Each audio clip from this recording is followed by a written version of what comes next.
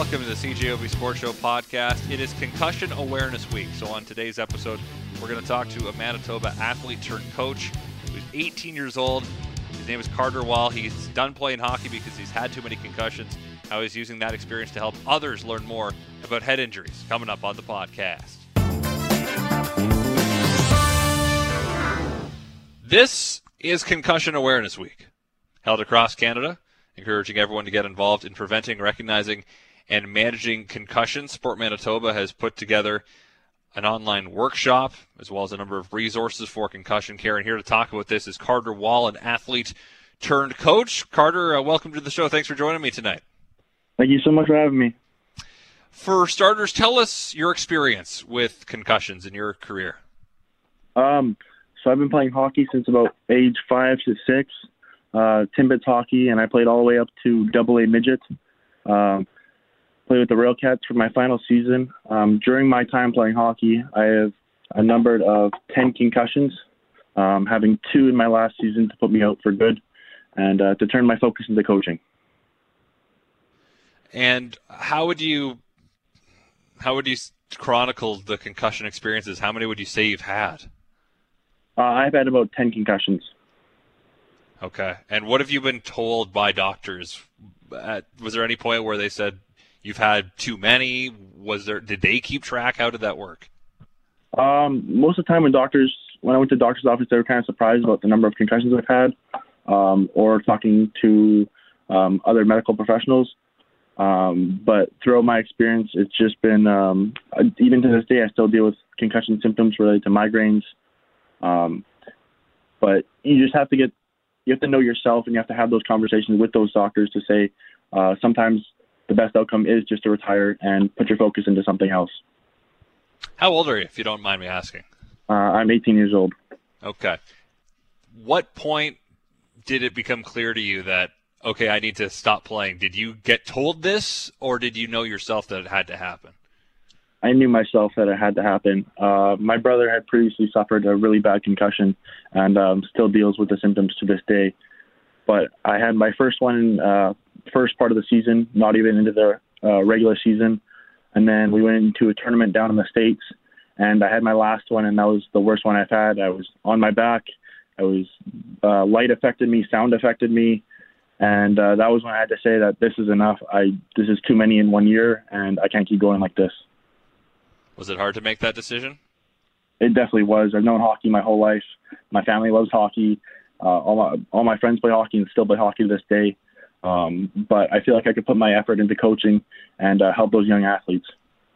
Was there ever a point when you were out on the ice, after, 7 or 8, and you thought, I shouldn't be out here, but you still played through it?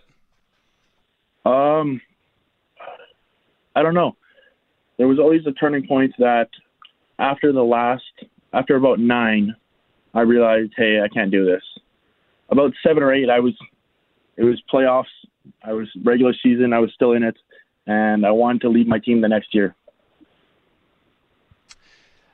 In your time as a hockey player, do you think the conversations around concussions have changed regarding how we treat them? Yes, definitely. Even during my career, I've noticed how concussions have been treated differently, how there's more awareness around concussions now. Like with my Sport Manitoba, I'm in touch with a lot of doctors, a lot of trainers, a lot of coaches, people who know concussions a lot better than me, and I can have these conversations with them. Hockey has definitely evolved around concussions. The NHL has definitely helped out with that, and there's Sport Manitoba is definitely helping out with that, doing all this concussion awareness. Do you feel that kids are learning from you in your experiences when you're teaching them, when you're coaching them? I'm definitely trying to put that into perspective for these people. That's something that I want to start doing. I want to talk to teams. I want to talk to coaches. I want to talk to student athletes and tell them my experience and say, like, there is long-term effect to this. There is stuff that can happen if you keep pushing through. And there's a lot of people who still hide their symptoms from their coaches and their doctors. But I'm trying to make sure that they know the side effects and they know the long-term consequences with it. If you just try and push through one, it could end up making it worse in the long run. Are there still people who feel like it's something you just got to push through, you got to play through? Well, there's always going to be that moment where you're in your game and it's you're down a goal and you know that you shouldn't be playing, but at the same time, your team needs you at that moment. And it's whether in that split second you respect your body and are going to deal with the consequence later, or it's I'm going to push through this and find out what happens. And a lot of those times, it can be tough. No, it can be. I imagine that would be really tough in the moment to decide to think 10 years down the road. In that moment, you're probably not naturally going to think that way. No, and a lot of time, a lot of small things can lead to a concussion. An elbow to the head, a stick to the head the wrong way. You go into the boards wrong, and a lot of times some people don't even know they have concussion in the moment. It's not until after the game where you're either throwing up or you can't see the lights or you're having trouble sleeping at night, and those are the conversations you need to have with your parents. How important are parents in making sure their kids are safe when it comes to head injuries? I think the awareness aspect is a big thing, and I think it's up to coaches and parents to deal with that. I know on a lot of teams I've had, there has been pre-concussion testing, and they do put those resources out there. But it's up to the parent and that kid that you need to have those conversations. Like if the parent sees that the kid got hit the wrong way and they're trying to hide it, it's one of those, hey, maybe we need to go to the doctor. Maybe we should look at this, or maybe you should sit out next game. And those conversations are hard to have, but in the long run, they do lead to a lot better things.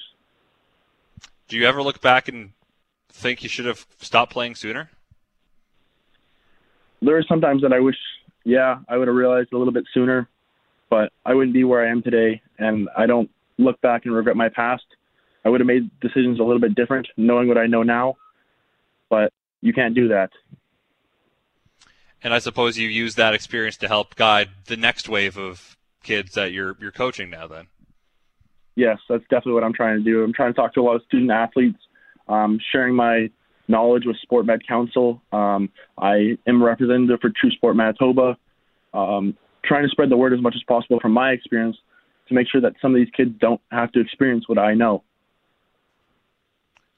So in a day-to-day experience, you mentioned that you still feel symptoms sometimes. How often do you, because you're not playing hockey anymore, how often do you still feel the after effects?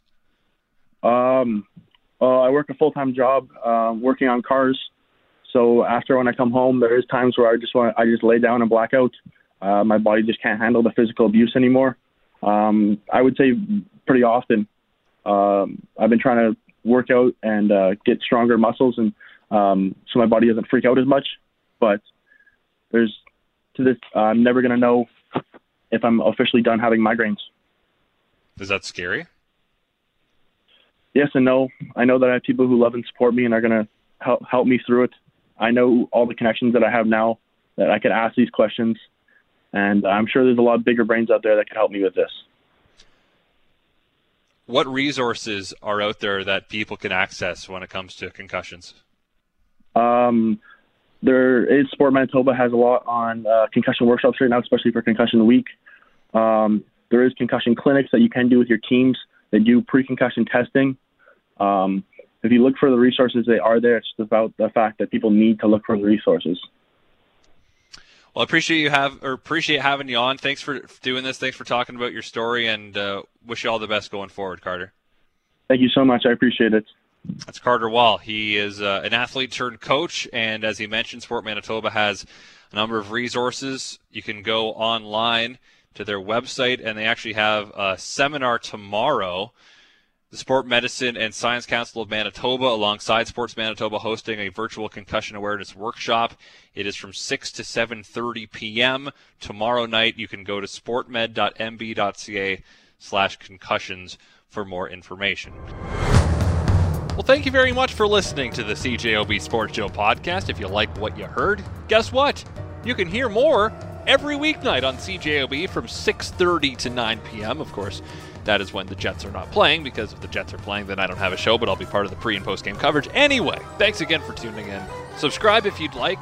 We're available on iTunes and other places, I'd imagine. So farewell, until we meet again. So long and thanks for all the fish. So sad that it should come to this. We try to warn you all, but oh dear. You may not share our intellect,